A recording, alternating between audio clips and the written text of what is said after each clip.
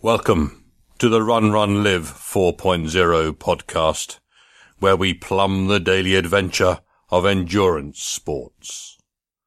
Let us seize this precious moment together and squeeze the life from it like a golden lemon sent to us fresh today from the emissaries of the gods.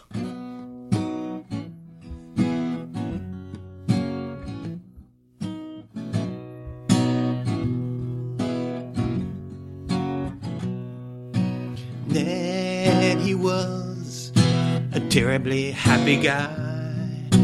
That he ate a moldy pumpkin pie. Then he thought that he just couldn't die. So Ned, he laughed so hard it made him cry.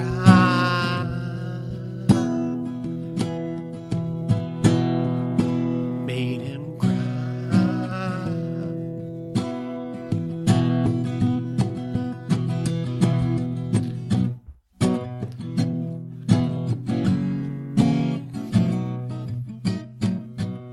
Hello and welcome to episode 4-437 of the Run, Run, Live podcast. Today's theme is journeys. I connected with Rickey Gates, and we had an interesting discussion around his journeys, particularly his run across America. This particular journey wasn't about getting the miles in per se, it was about discovering the heart of the country and finding himself a bit in the process. And that's the gift that we get from our endurance sports practices, my friends.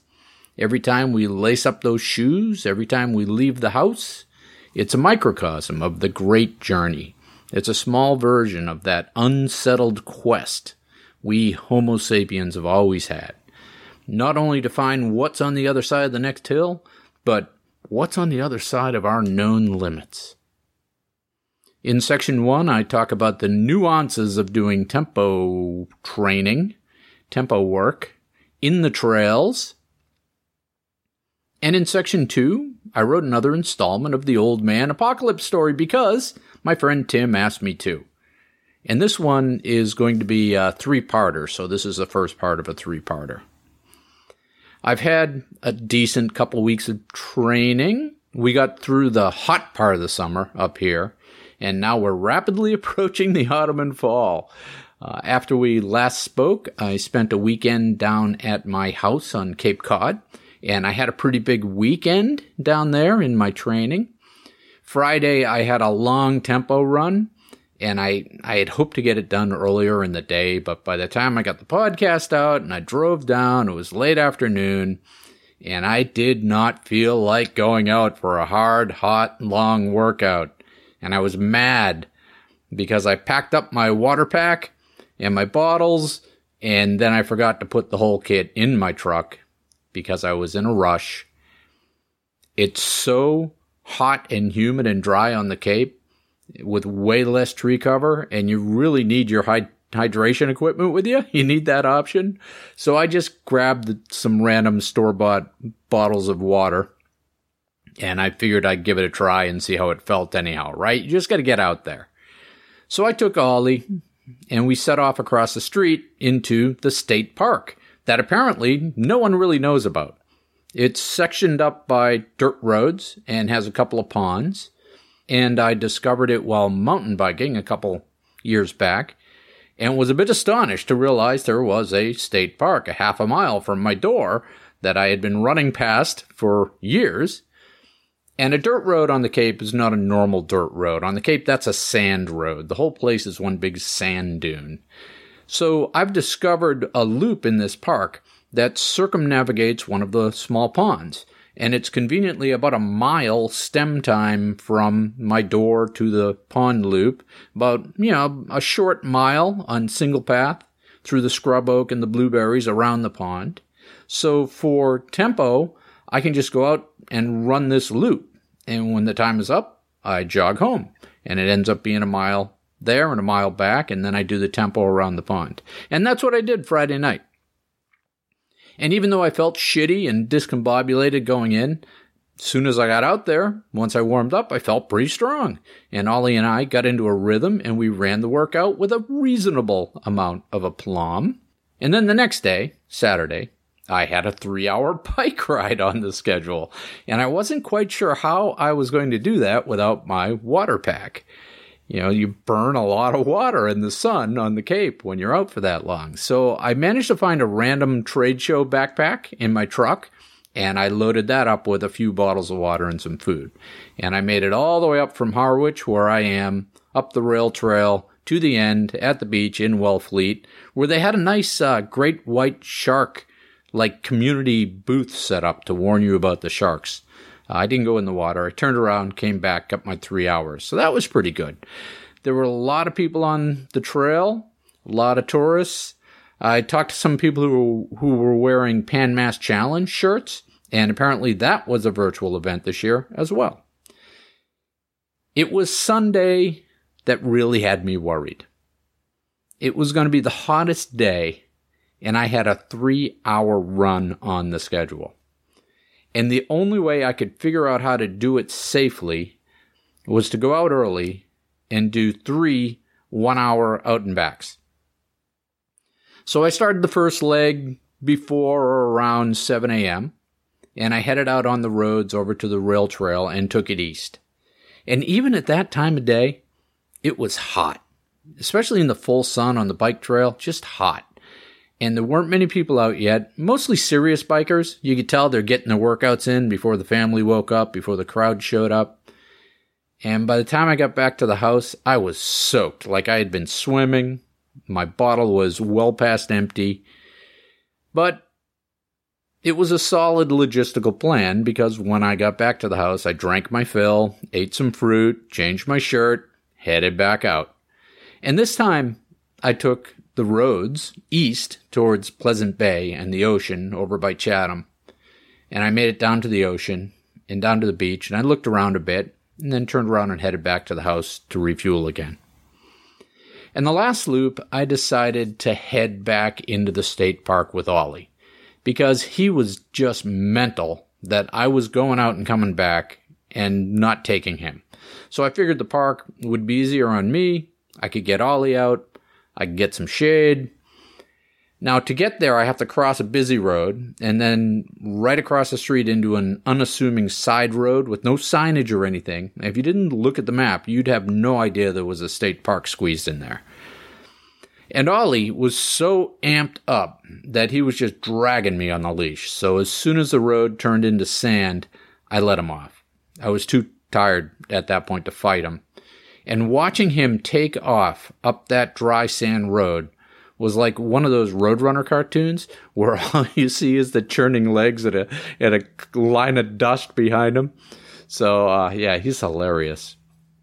We explored the park for an hour or so, and I ended up finishing with 18.5 hot miles. Ollie was happy, and I was relieved to be done. And then the next weekend, last weekend, I headed up to the Wapak again to do the north half with my buddy Paul. We dropped a car at the windblown parking area and started at the northern trailhead on the other side of Packmanadnock. And it was a nice, cool morning. We ran the 12 miles back in a casual 3 hours, 3 hour and 20 minutes, something like that. And you may say that's really slow, but this is all technical mountain running. And we weren't in any hurry. It was a good outing, a good journey. And if you look around, you'll see journeys everywhere. All you need for a journey is a goal or a destination. And journeys can be physical or spiritual or both. The ancient Egyptian kings thought of life and death as one big journey. The years started, they counted from the time the king took the throne, and when he died, he journeyed to the west to become one with the god Amun-Ra. And the scribes painted nice detailed maps on the inside of the coffin lid so the kings wouldn't get lost. And the Greeks and the Romans had Charon, the ferryman, to take them across the river Styx to the afterworld of Hades. The Christians had the Pilgrim's Progress and Dante's Inferno. Each of these things was a version of how to make life's journey in such a way as to make it to whatever version of heaven. Now think about the Odyssey, right? Homer's Odyssey, with our hero, Odysseus, journeying home through mostly self-inflicted challenges, and the 20th century modernist version that James Joyce penned about our friend Mr. Leopold Bloom on one peripatetic day in Dublin, or Conrad's journey into the heart of darkness, wonderfully reimagined by Coppola in Apocalypse Now. And I know at this point you're saying, wait. I'm throwing a lot at you, but I linked all these references in the show notes in the post, so if you're interested, you can go click on them.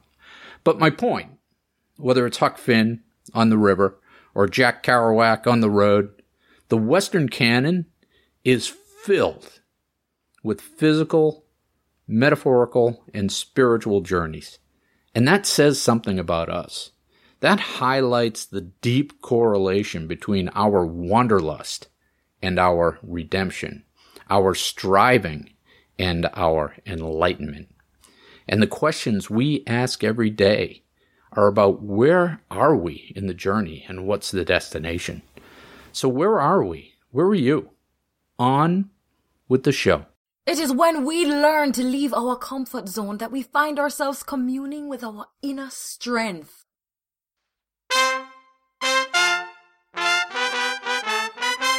All right, maybe I should have called this The Heart of Darkness, but Into the Tempo, how to work with effort instead of pace on the trails. I had a few long tempo runs this week, and since I am training for a trail race, I did these tempo runs on the trails, which brings up some interesting nuances in how to execute these workouts. So when I was gunning hard for my Boston qualifying times, I did most of my speed and tempo work on the track. It was a known environment, a controlled environment, where I could practice exact paces and times without having to worry about things like surface conditions. I'd strap my fast shoes on, and I'd run those laps hard at specific paces. It was and is a simple way to beat yourself into strength and speed for a race. But as you get more experience, you can move these workouts out onto the road. Most races are going to be on the road, and you can simulate race course conditions by doing your speed and tempo out on the road. But believe it or not, one of the reasons we did our speed and tempo on the track in the old days is that GPS sports watches did not exist. Yes, they didn't. We had sports watches that we could count the laps on, but there was no way to program a workout into them and no way to know how far you'd gone unless you drove the course ahead of time and marked the distances. But today, miracle of miracles, we have those sports watches, and I love being able to program a tempo workout into my watch and head out onto the roads. You know, let's take something like a step-up run, where I'll warm up for 20 minutes, run in zone 3 for 30 minutes, run in zone 4 for 30 minutes, and then cool down for 10.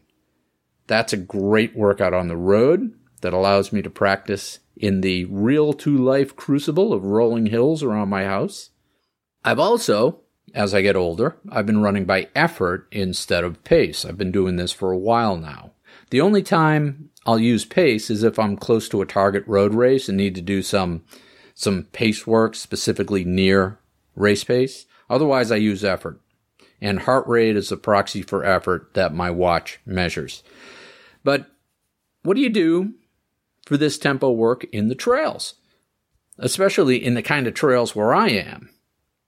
How do you translate that long tempo run into something that gives you the benefit of the tempo, but also the foot feel and the leg strength that you'll need for a long trail run or a trail race? So it turns out you can use the same effort-based workout programs and just lift and shift them to the trails with a couple of adjustments. But backing up, when we say technical, we mean a combination of trail width, surface conditions, and elevation. At the easy end of this would be, let's say, a 6-foot wide gravel rail trail or dirt road with negligible elevation change. At the hard end would be single path through slippery, boulder-strewn rock gardens at 20% grade. While your heart rate is certainly going to go up trying to navigate that rock garden, you're not going to be able to keep a good cadence or any form. Effort-wise, you could generally keep your effort up, but it probably isn't going to give you the tempo workout that you were looking for. What I have figured out is that the tempo is better served in the trails if you adjust your course to something that doesn't have as much vertical and the surface condition is reasonably runnable.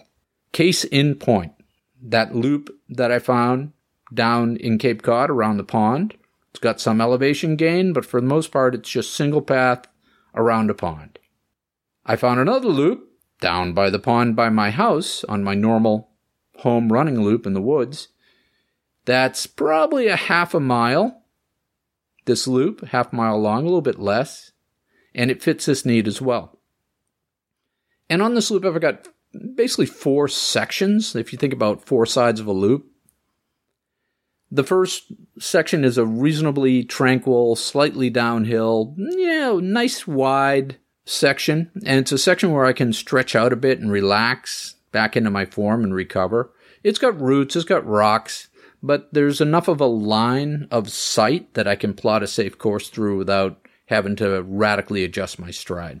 The next section is a shorter section that is single path, twisty-turny, with rock gardens, high roots, stone walls, a bit of a fisherman's walk along the side of the pond. And I have to slow down a bit in here and high-step the obstacles. Now, after this section, it dumps me out onto a wide, rough dirt road with a slight uphill where I can push a bit after the cramp picking through the single path. And then this turns hard 9 degrees onto another section of rough dirt road that's slightly uphill, where I can focus on pushing my form in anticipation of getting back on that first slightly downhill, tranquil bit to recover into the next loop. So I can run my tempo here without having to brake too much and without any gnarly climbing or descending. And at the same time, I'm getting a great leg workout in addition to the sustained tempo effort and building my trail chops, so to speak. So pace is a hard measure in these kind of conditions. You probably don't want to anyhow because you'll be depressed that you're 2 minutes miles slower than your road race pace. Pace doesn't matter for trail tempo. For trail tempo, you can run by effort. For tempo runs, if you're not slicing it too finely, you've got 3 levels of effort. Heart rate zone 2 is your aerobic warm-up and cool-down pace. Everybody's different. Work with a coach to find your own heart rate zones. Zone 3 is where you start to get into the tempo pace. A low zone 3 effort is what you probably do when you're out running with your friends on a fun run. Low zone 3, you can still talk full sentences, you don't notice the effort. High zone 3 is where the tempo starts, right? So that's the second bit. So you have your zone 2, then your high zone 3, the tempo starts, and you start having to take a few breaths every couple of words if you're talking, and you notice the effort. Now this effort is not too hard, and you can hold it for a long time, but you notice that you're having to work. Now, zone 4 and above, that's your race effort. You're breathing hard, you're working hard, you're moving your feet. You have to squeeze your words out between those heavy breaths, and you really have to focus on maintaining that form and that turnover. And in the example I gave above, an hour and 30-minute tempo run, I'll jog zone 2 out towards the pond loop. When the workout clock hits 20 minutes, I ease into that high zone 3 effort for 30 minutes running the loop. And when the clock strikes tempo, I hit that zone 4 effort for 30 minutes. That's a decent workout. And I'll typically spin out of the loop a little bit early with under 10 minutes of tempo left and that zone 4 tempo left and finish the tempo running back up the ridge towards home. And this way I'm capping that long tempo section with 5 to 7 minutes of uphill grind. And this is fine at the end because I know it's going to end in less than 10 minutes. I can really push at the end, coming up over that ridge. And that gives me about a 10-minute jog home. In the trails, especially when the surface conditions get gnarly, if you want to keep your tempo effort, you focus on cadence. Pace doesn't matter. Keep your form clean and churn those legs. So your focus is on churning those legs. Your stride's going to shorten, but your turnover speeds up as you navigate the hard bits. As you can stretch out when you move into those recovery sections, and you start to learn the rhythm of the loop, the rhythm of the trail, and you learn how to plan and execute a nice tight line through any obstacles to save energy and keep the effort and the cadence. And you will see a natural heart rate creep over the course of one of these long tempo runs, right? You'll see your heart rate creep up, and you'll see your cadence pick up in the data as well. And that's a stout workout. It gives you both the conditioning benefit of a long tempo run and the specificity of navigating some technical trails. So in the trails, that 20, 30, 30, 10 tempo workout is going to fetch me about, 9 point something miles. Whereas on the roads, that same workout will give me 14 plus miles. And that's the pace difference. So in conclusion, yes, you can move your tempo training into the technical trails. It takes some learning. I find it works better if the trails are technical but still runnable. And your mileage, of course, may vary. At the very least, if you're a trail enthusiast, it's fun and it's a challenging thing to try. You can mix it up and do some trail tempo. Probably won't kill you. And now for today's featured interview.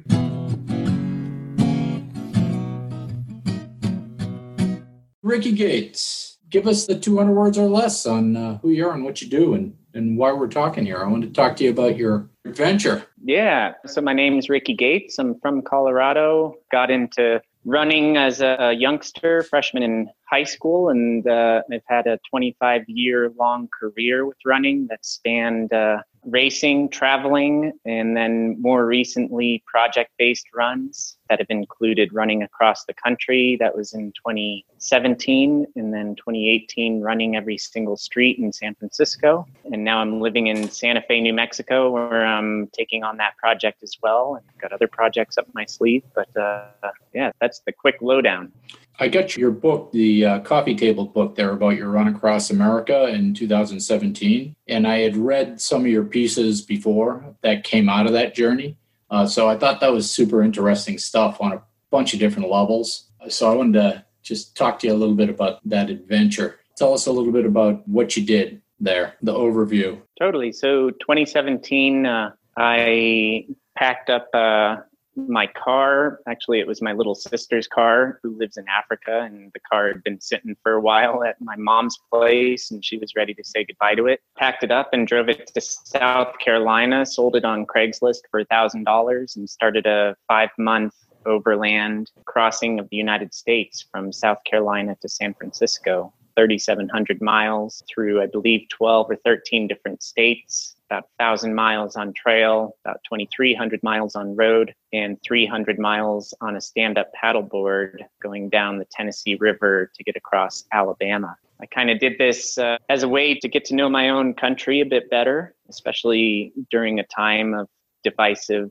politics and bubble social settings where we don't necessarily talk to our neighbors quite as much as we used to. So that was kind of the premise of the journey, was to get to know my country better. Yep. And you're an accomplished ultra runner. So this wasn't outside of your grasp per se. It was sort of in line with what you do. But you would come to a point in your life where you're starting to get a little bit older, right? And have some troubles in your relationship. And like you said, the country was in a bit of an uproar, and said, this is a good time to go out and take a journey and reset, right? Totally. Yeah, reset. And so much of our information these days is fed to us through various forms of media, whether that be social media or mass media. And I just really wanted to understand this and to get to know this on a face-to-face manner. And as I say in the book, at the pace of one step at a time. And I found it to be highly effective. During my run, I anticipated talking about politics quite a lot. And the truth is that I really didn't talk about politics all that much, which during other times, perhaps not exactly right now, our conversation of politics doesn't dominate all conversation. It's more what you're doing today, who are you hanging out with, what makes you happy, what makes you sad, all of these things, rather than who are you voting for, and identity politics and all of these things. So it was meant to be a learning experience, and it absolutely was. What did you learn about the country, about the people you met? What are the top things that you learned there? Well, certainly the number one thing that I learned, and this is something that I had suspected beforehand, but it was good to get firsthand knowledge of it and to be reminded of it, is we're kind of being fed a narrative right now that we're 90% different and 10% the same. And while I was out there, I learned and reified that we're 90% the same and 10% different, that our media and our politics can take that 10% difference and amplify it so much to the benefit of politicians, to the benefit of media. So what I found is that 10% is what is being used, not necessarily for good. And it's that 90% that we really need to focus on in order to bring ourselves back together again. Yeah, and I think people are people. I've traveled a lot internationally and around the country. People are people. They all care and worry about the same things for the most part. And I think that's been true over the span of time as well, right? Absolutely. And like you said, most of the differences are stuff we made up to for some reason. The other thing that I find interesting is you're out interacting with people in the South as well, right? So in some rural areas, and you're basically walking out of the woods with a backpack, not having showered in 30 days, right? You're looking like somebody who crawled out from underneath a rock. How did those conversations start, and how did they get from people not being terrified of you to getting these actual personal connections that you got? Well, Chris, it's funny. I very early on in this trip realized that, and I took to calling it a costume, because I think in large part what it was that really broke that barrier. I was wearing this costume of short shorts and in a dirty shirt and what became a pretty long beard, at least for me. And they were borderline visible stink lines coming off of me. You can walk into a gas station in exactly looking how I was looking, and people look at you and know that you're doing something different, that you're not from there, that you're going through something, that you look relatively unthreatening. I mean, with a backpack that weighs 12 pounds, it's pretty hard to hide any sort of lethal weapon in there. And people are just curious. So it was like a large part of the job of getting to know strangers was being done for me just with my mere presence walking into a place.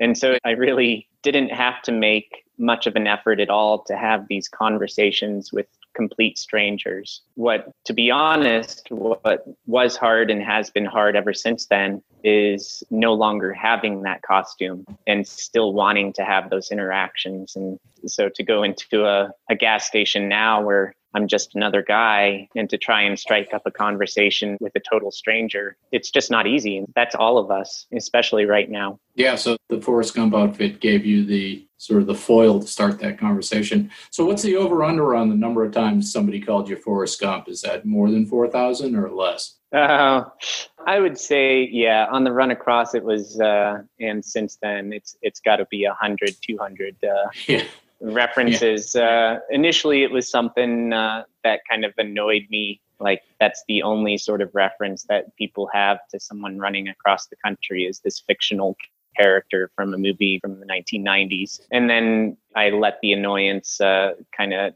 dissipate, because, if that's people's reference, then just go with it. I'm like, oh, yeah, Forrest Gump. Okay. Yeah.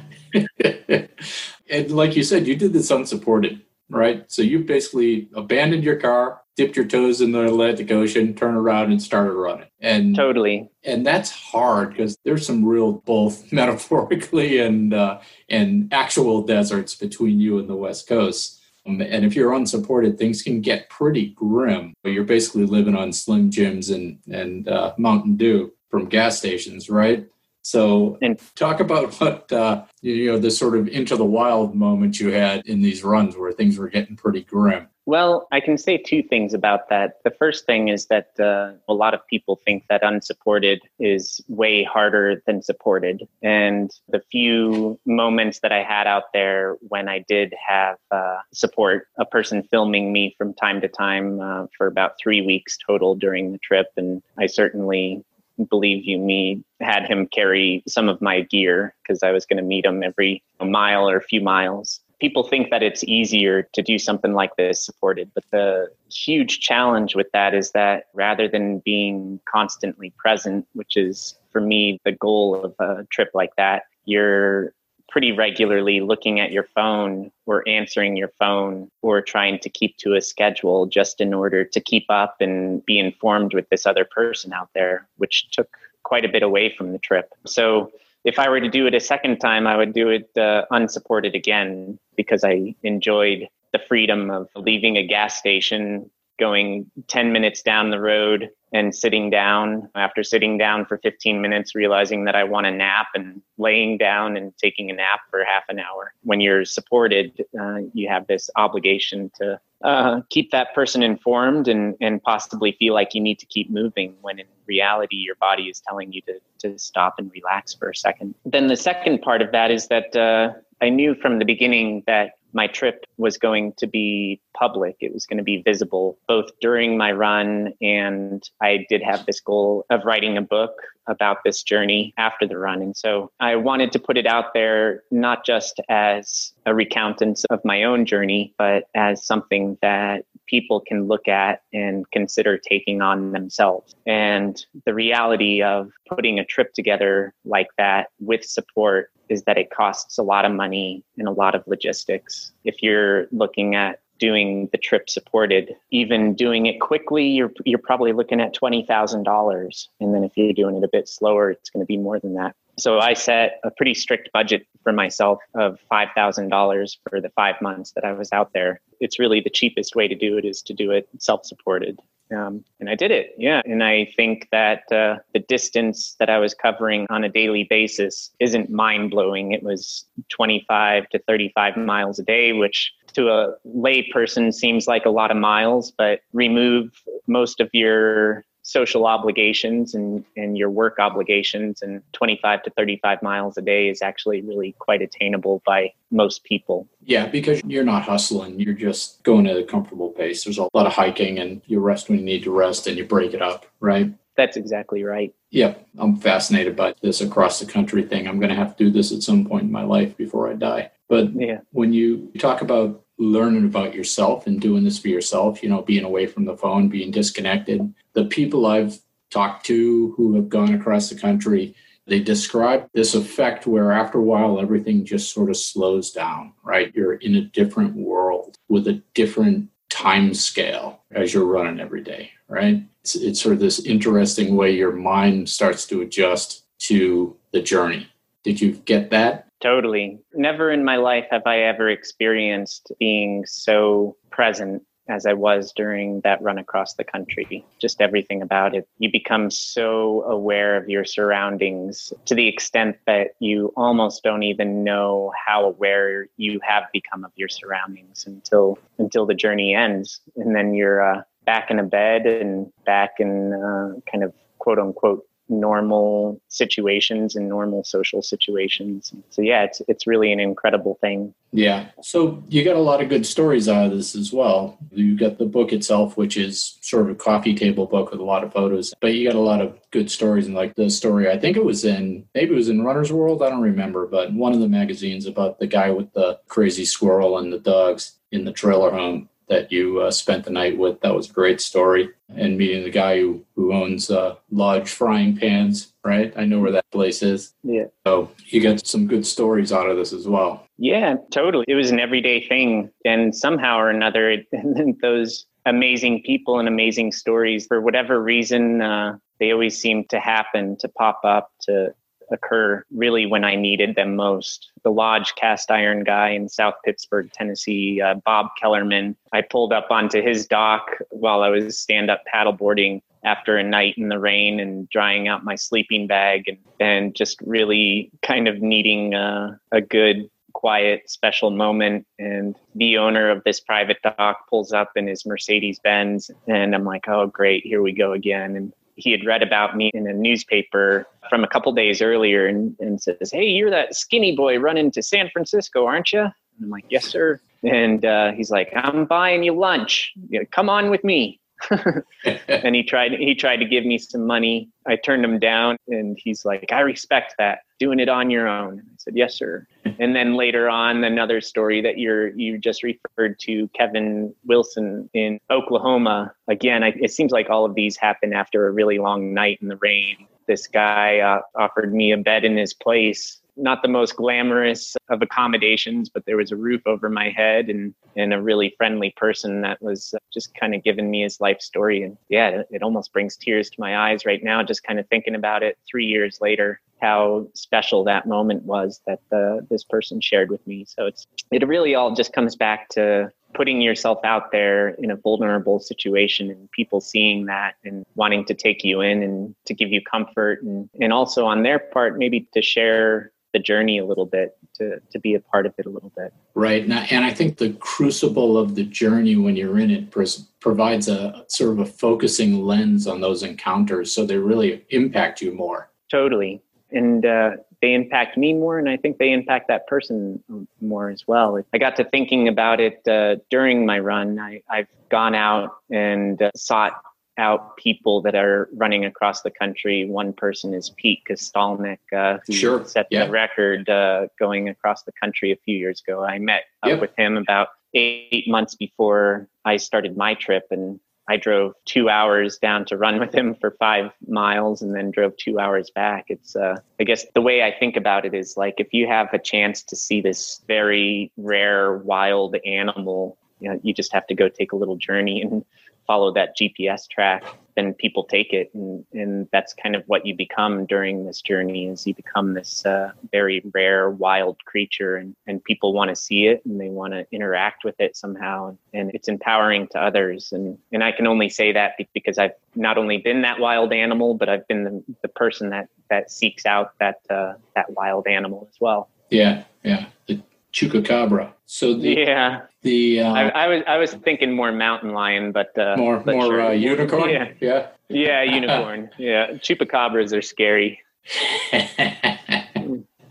So I also noticed there was a lot of beer associated with these stories. Is that on purpose, or it just turned out that way? Beer? Yeah. You run 30 miles across the desert and tell me you're thinking of anything other than a cold beer. I don't know. You have to reward yourselves with all these little things. And for the most part, you can count on getting a cold beer at a gas station pretty much anywhere across the country. And it's a good source of hydration as well. Calories. Yeah. So when you left, you were this person. When you showed up at the other end, you were this other person. What was the change? The change, I mean, some of it is what I've mentioned, just this, you just kind of become way more present. And I refer to this in the book as well, just how I think you look back through our written human history and you've got a bunch of these different references to people going out into the desert and really finding themselves. And you can look at the Bible and see Jesus going across the desert for 40 days. You see it in Forrest Gump. That's where he kind of comes to terms with a lot of his issues that he has going on in his life. And so it's, just immense amount of self-understanding and learning how to be present in a quietness and an emptiness and inside you. And oftentimes we think of emptiness as a negative, but certainly from a Buddhist standpoint, emptiness is really what you're aiming for. That's your version of nirvana, is that there's no thought, it's just feeling, just being present. And with that said, it's not a permanent state either. It's something that really only exists at that level, at that moment. If you want it to continue on in the rest of your life, just like everything else, just like running, just like writing, you really have to keep practicing it and being aware and paying attention. So it's a practice in the true sense. Absolutely. Yeah, I see what you're saying, because, some people will run a marathon and find that transformation right? Some people will run a 100-miler and find that journey and that transformation. It's another version of the same thing. Yeah. And I would also say that it's, in terms of running and specifically with marathons and races like that, I think that you can find that emptiness, that awareness during a race, a short race, really intensely for a moment, a long race, a little bit less intensely for longer moments. I guess I'm saying it's important to know that it takes practice and to know that this level that you're getting to is through a certain means. Specifically in this case, it's through running. And for many of us, well, for all of us, really, I mean, none of us are immortal. That means can be taken away from you at any point in your life. You grow old and you can't run. You get injured and you can't run. For me, personally, moving on with my life, I still try to strive for that with running, but I also look for it through different means. And for me, specifically, that's through meditation. And that's been probably the biggest lesson that I've learned over the past few years is that we can attain that same thing, and we should try to strive to attain that same thing, but in a way that is not necessarily harmful to our body. And for sustainable.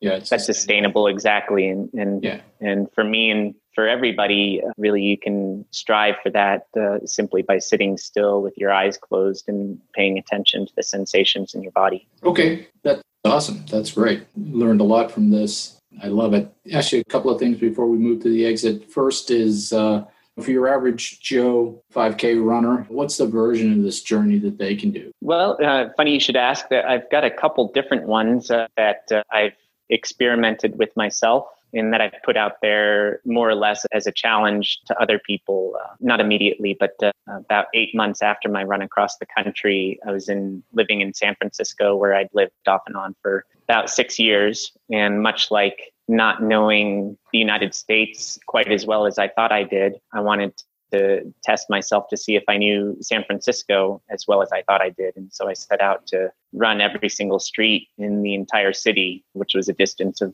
about 1,300 miles. There's 1,100 miles of street. And then with inherent lack of efficiency, it ended up an additional about 17%. So it's about a 1,300-mile journey to see the entire city. And lo and behold, I would say that I really only knew about 10 or 15% of the city through that journey. And so I put that out there, and that was 2.5 years ago, coming up on 3 years ago. And there are now, I'd say, 300 or 400 people doing in every single street project in their respective cities all around the world, which is really cool to see, and right. Seeing their reflections on it and just how similar their reflections are to my own of a completely different city. And then kind of a shorter version of that, admittedly, I put this out there as a promotion from my book. I called it the Cross County Challenge rather than Cross Country Challenge. The Cross County Challenge encourages you to find a map of your county. In the States, we all live in counties around the world, whatever that might be, shires in England or prefectures or whatever they might be in other places. But to look at this place that's bigger than your town, smaller than your state, and figure out a way to get across it. Because I think the diversities that we can find around the country, we can actually find within our own counties. And to do a big day or a couple big days to traverse the area in which you live can be really revealing. Yep. No, it's true. You'll find stuff that you had been driving by for years. Absolutely. Yep. And blinking at. So did you ever get a film out of this journey a couple of years ago? Totally. So that's going to be coming out in the next couple months. The film is going to be called Transamericana. Every still shot that I have in the book, there's a motion shot that'll be in the movie, and it's 75 minutes long, made by the Wandering Fever, a film production company out of South Africa that's done a lot of the films for Solomon and Solomon TV. I don't need to tell you this. It's not exactly the best time in film history to be releasing a film right now. So this is going to be going straight to internet, much like a lot of films these days. But I am really excited to have it come out. And the goal is to get it out before the November election, not to necessarily sway the election one way or the other, but simply to get people to think about their neighbors and try to kind of pop these bubbles that we're living in a little bit and experience some sort of empathy, even if that's just through somebody else's journey across the country. So I believe the film's meant to come out in mid-September sometime. So stay tuned for that. Yeah. Solomon's going to be behind that 100%. And I guess I'm biased, but I'm really happy with how the film turned out. And I think not just the running community, but a broader community as well will be too. All right. Awesome. So send me all the links for all your stuff and I'll put them in. But where can people find you, find your books, find all this stuff? I'm lucky that there's an E in my first, because I managed to get the handles for my name, rickeygates.com, RICKEYGATES. And then Chronicle Books is the publisher of the book. It can be found there or wherever you get your books, Amazon, or ask your local bookstore, and if they're not carrying it, they can order it. Stay tuned for the Transamericana movie coming out in mid-September. Solomon.com or Solomon TV is going to be the best way to find that. Awesome. I'm looking forward to it. All right. I'll let you get back to work, get back on your motorcycle, and make sure you send me all those links and stuff. It was a pleasure talking to you. Thanks so much for having me. We'll chat again. All right. Cheers. Bye. Bye-bye. Sometimes it takes a third party to tell us what we already know.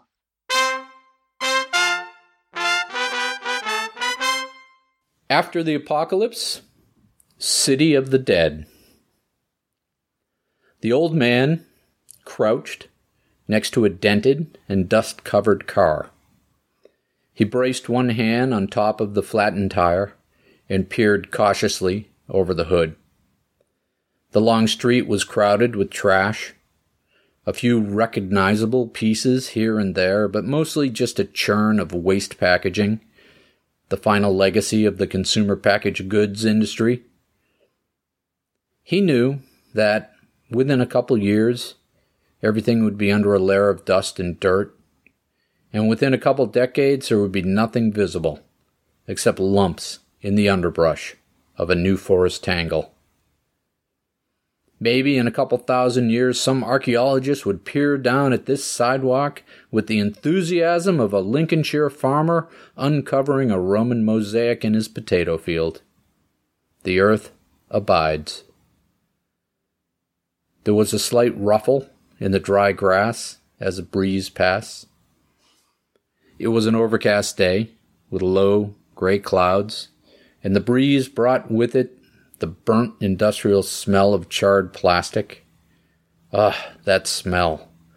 The mix of rot and decay and burnt petrochemicals. It left an acidic tang in the back of his throat.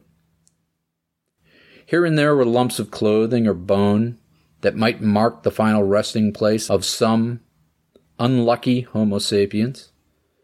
Maybe the virus, maybe starvation, or maybe just the bad luck of this dead world with its dead cities had caught up to them in that particular spot. Greasy stains spread out from the bundles on the asphalt as the forces of decomposition and vermin rendered them down into their composite compounds. A life well lived? Who knows? Ashes to ashes and a stain on the pavement. He hated these cities of the dead. On the trails and the back roads, he could pretend the apocalypse had never happened, that he was just vagabonding like he always had. But here, the apocalypse was up front and personal, and it left an awful taste in your mouth and dripped down from your sinuses into the back of your throat and permeated your clothes. But today they chose to come here. They needed supplies that only the old world could provide. They had made the journey through the burnt-out suburbs into the industrial port to see what they could find. There was a loud crinkling of plastic close by that made him flinch, and he turned to see Brad sitting on the pavement, resting his back against the car, fishing into a plastic dog treat bag and popping a handful of jerky-like treats into his mouth. Bill the dog watched him in an intensely insulted fashion. "What are you doing?"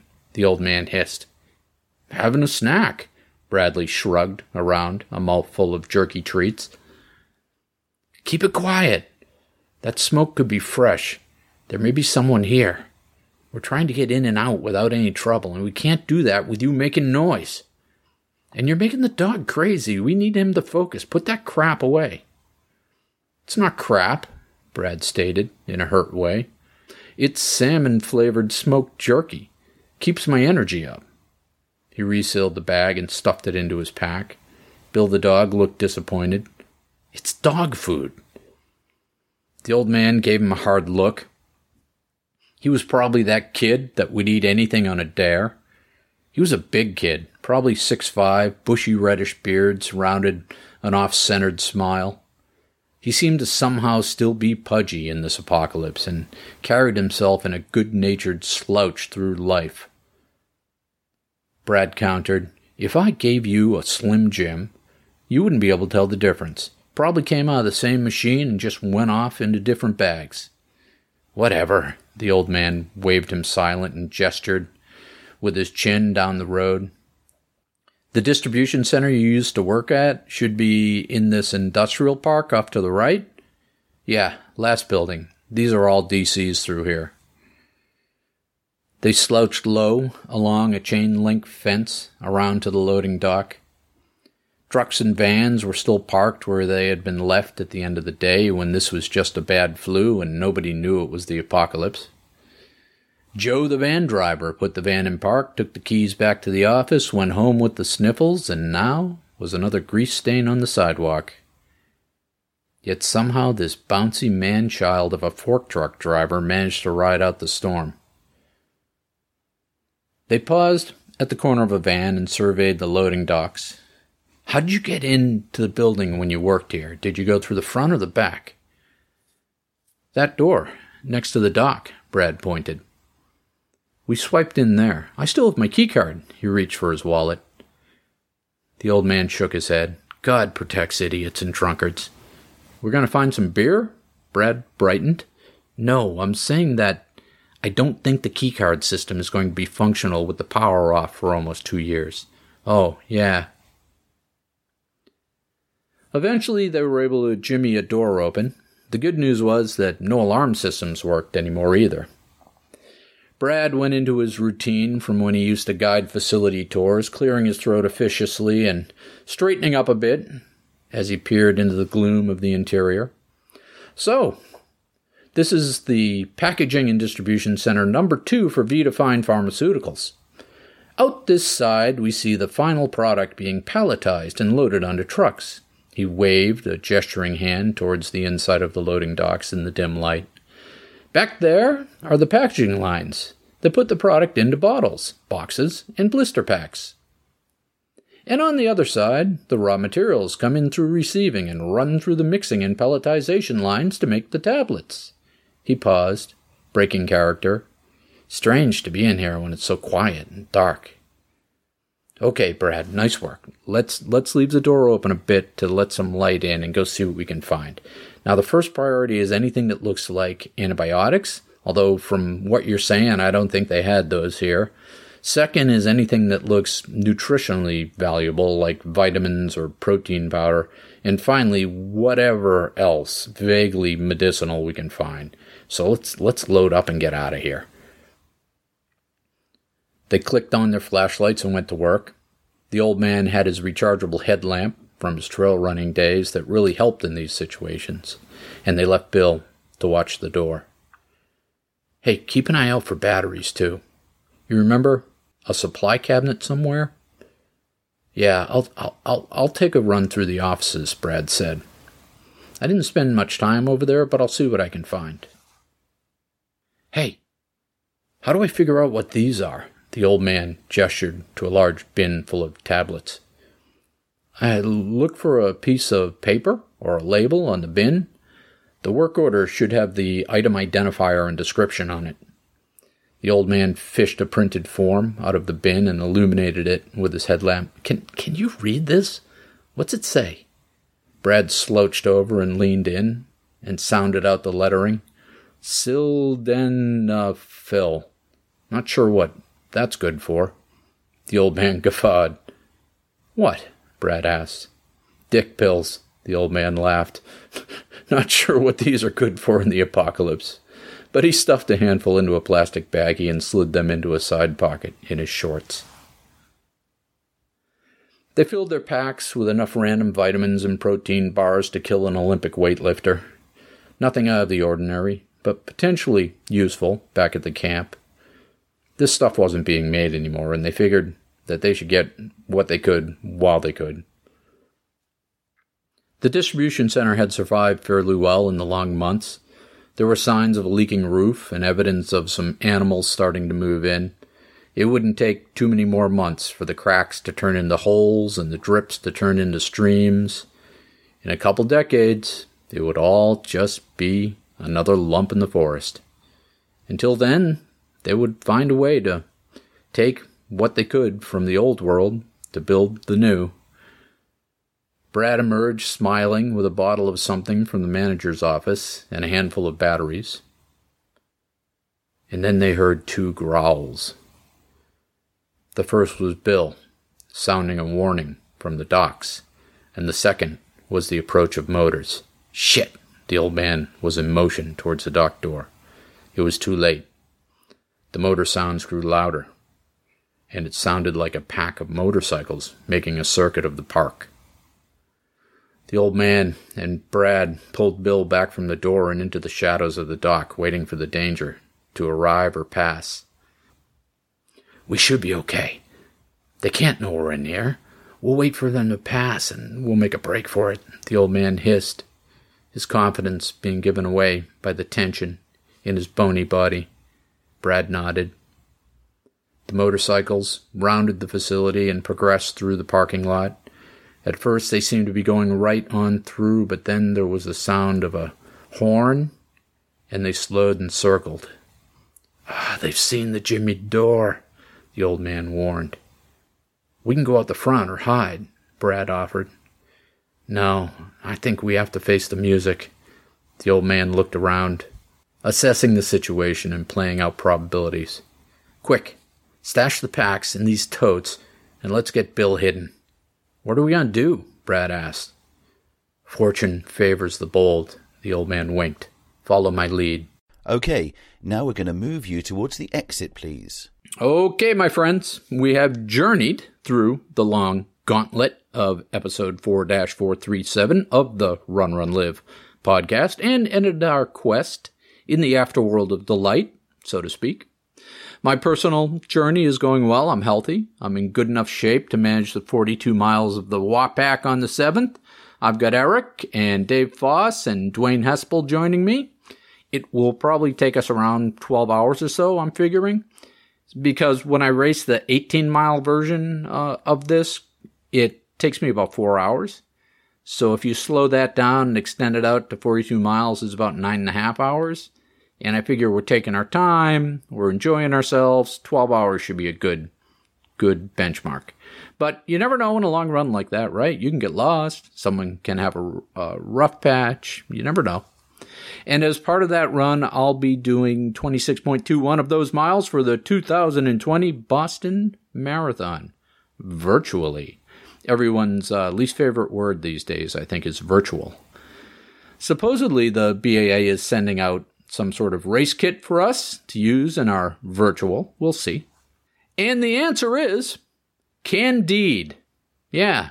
Remember the quote I was trying to find for my History of Agriculture article in the last show?